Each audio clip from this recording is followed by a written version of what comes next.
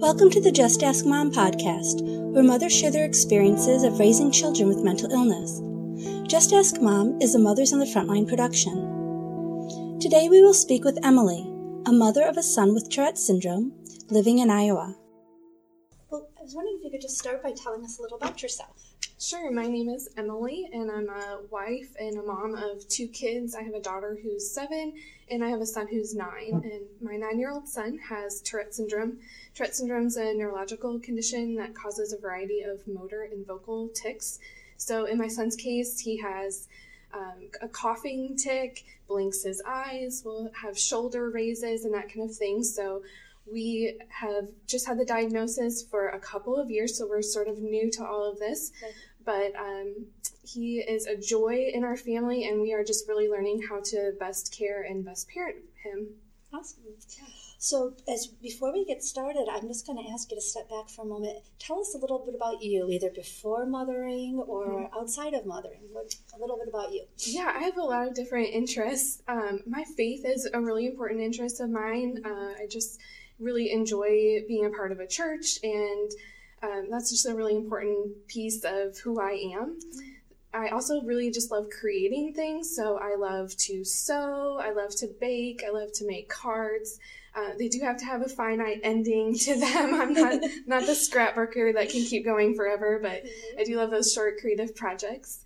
I love the Olympics, and I'm a big Disney fan. It truly is my happy place. So those are some of my passions and interests. Wonderful. Thank you for that. Sure.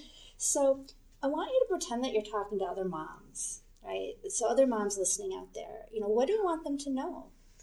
I would say that the thing that I would want them to know is that community is so important when you're the parent of a child with Tourette syndrome or any special need.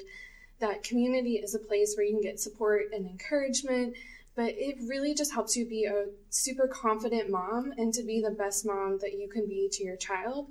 So I thought I'd share a few places that have helped me in building community. So one of them is just within our family itself. I asked my son before I came here, what's the one thing that I do as your mom that helps you as a person living with Tourette syndrome?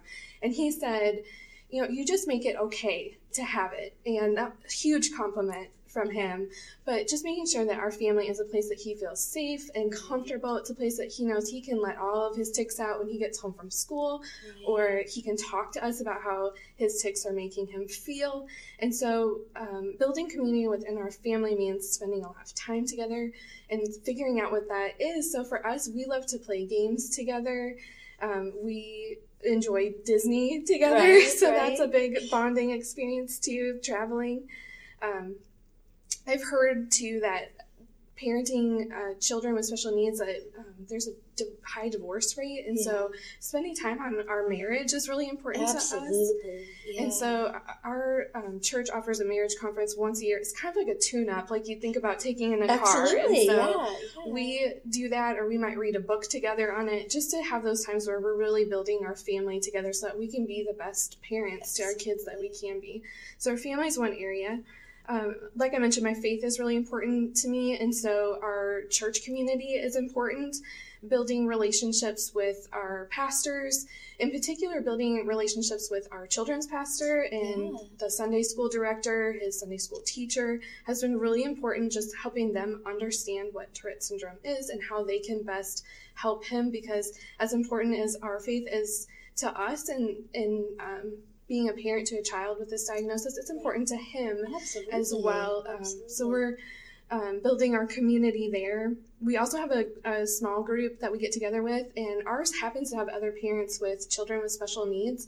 And so it's just been a great place for us to get to share about the challenges that we have, but also to celebrate with each other when we do experience joys in our parenting journey. So that's been a really helpful place. Building community with other moms is really important to me. I have a mom's group of girlfriends that we get together like once a month just to go out for dinner. And again, they have children with special needs, some of them, and some of them don't, but we're all there to just encourage and support one another in our journey as moms, and that's just been a really important routine for me. I just try to really block that out on the calendar and make that time for it. Can you say a little bit about that? Because I think that is so important, right? I'm sure there are so many things vying for your time. Yes. It would be easy for that time to be taken over. Yes. So this is something very intentional you're doing. Yes. I have to keep the why in mind, knowing that taking that time to be with other moms, to get that encouragement and support will help me be a better mom, a better wife, a better employee, all of those things if I spend that time with them. And so if I know that why, then it really helps me to block that out on my calendar. I think that's important, especially I think moms, we can have a tendency to be like, well, I don't want to be selfish, right? And yes. So it's not selfish. It's for all these other people that we're taking care of ourselves. Yes. So that is a really big one. Another one that has been important to me is the online community. And I was part of a local Facebook group of moms for my area. And there was a post one time that another mom had put on there that she had a child with Tourette syndrome, and I was able to message her. We ended up getting together at a park, meeting in real life. Her son was just a couple years older than mine, so I was able to just ask her about what the challenges were that we might experience in the future. She was able to give me some resources in our local area, medical resources, community resources that would help my child. And so it was just so amazing to build that online community. It turned into real life community. We also have various support organizations that are online. So we have an Iowa Tourette support group. And even though we've only done one thing in person with them, I just know that that's a place that I can go. If I have a question, I'm sure I could message any one of them and they would help me out. They've been a really big support in terms of just being there, available.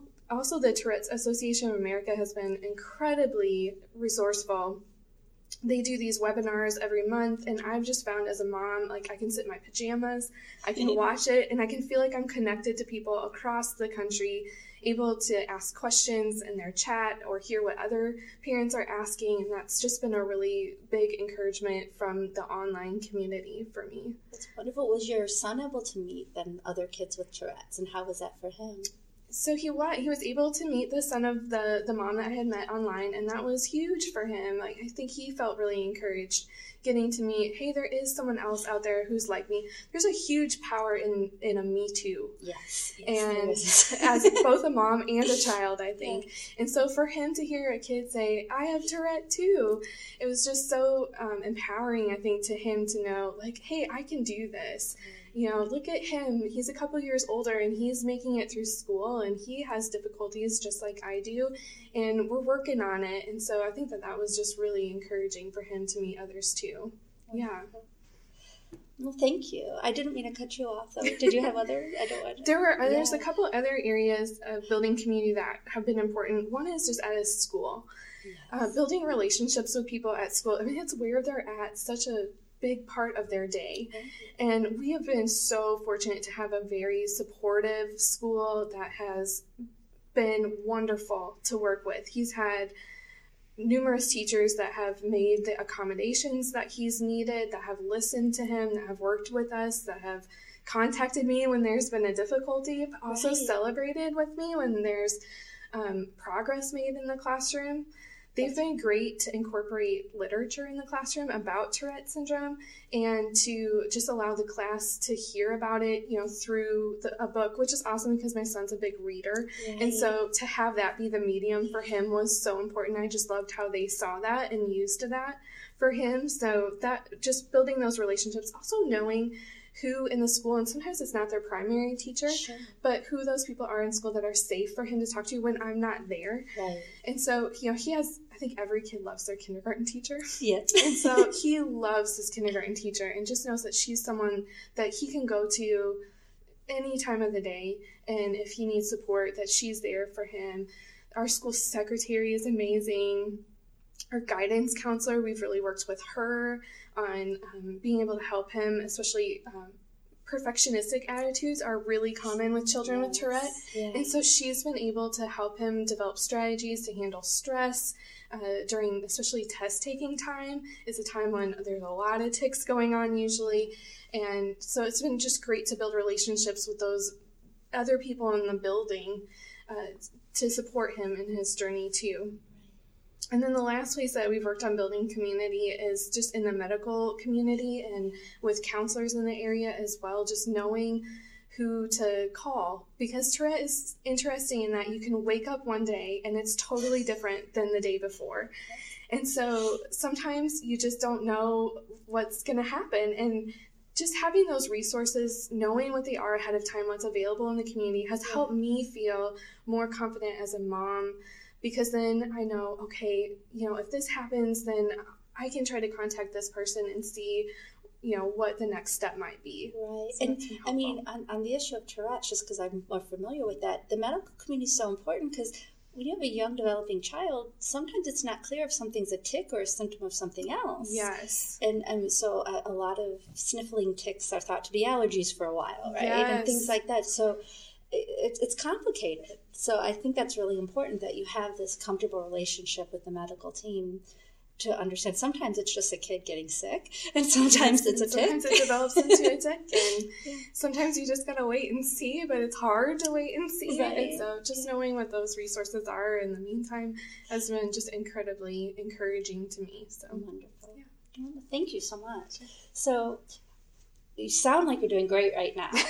But I want to ask you, we ask everyone this, at this moment, how do you feel? Do you feel like you're swimming, drowning, treading water? Where do you feel like you're at? So I do feel like we are swimming at this point.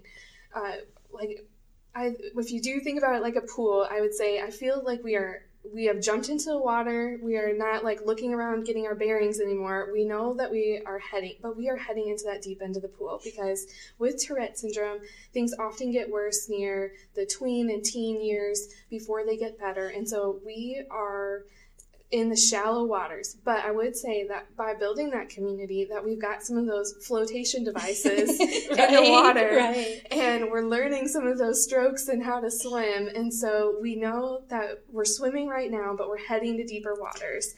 But I think that, because we've got the support, I feel really confident about where we're heading. Good.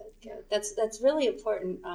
Sometimes you never know for an individual, but there are these tendencies with a certain condition, and you can try to prepare, right, and be as ready as possible for those. So that's really a good point. So what is your self-care routine? How do you take care of yourself? Now, you've said some of this already, but are there other things? Well, I would first just say that is really difficult. I think any mom finds it difficult to take care of themselves. I think especially when you have a child with special needs, it can be extra difficult to find that time to take care of yourself, but it's maybe even more important. Right. So again, keeping that why in front of you is huge. For me, one of the changes for me in thinking about self-care, because my husband works a lot of hours, and so it is difficult for him to be there and to watch the kids while I go do something. So finding ways that I can do self-care in a way that I'm not always depending on him is important to be able to sort of create it myself. Right, and so one of the books that I read that was really important was called The Fringe Hours by Jessica Turner. And she talks about how you can redeem little pockets of time throughout the day. There's so much time that we waste throughout the day. Right. So she talks about using waiting in the lobby for a doctor's appointment, or waiting in car line at school. Right. Those are times when we're sometimes just sitting there twiddling our thumbs, but they can really be redeemed for self-care. Yeah. So I'd highly recommend that book to others. But something that I've done and learned from her is to just keep note. Writing is, my love language. And so I love to send cards to other people. Right. So just keeping cards in my purse to be able to write those to other people. Yeah. I just love doing that. And keeping a book, I like to read. So being able to have, a book downloaded on my phone or one in my purse has really helped me to be prepared for those times. Because I think something that helps me with self-care too is having a plan for it. Right. Because when I don't have a plan, I'll waste it. Right. So like I said, just keeping those things nearby that will help me to take care of myself are really important. And then when I do get those big pockets of times, like if my husband is able to, take the kids for an afternoon, he's taking them camping this weekend, so I have a whole weekend, which is awesome. Wonderful. But when he does have those bigger pockets of time where they're away, just making sure that I have a plan to really maybe accomplish some of those bigger projects that do take more focused energy. And so, I'm looking forward to working on some craft projects later today. That's wonderful. And enjoy the beautiful weather, yes. too. So we found, as I talked to other moms, a lot of us agree the only way to get through some of this is laughing. Because if you're not laughing, you might be crying. Yes. So do you have a most laughable moment you'd like to share with us? I don't know if I have like a super laughable moment, but I would say that having the freedom to express humor with Tourette syndrome has been huge for us.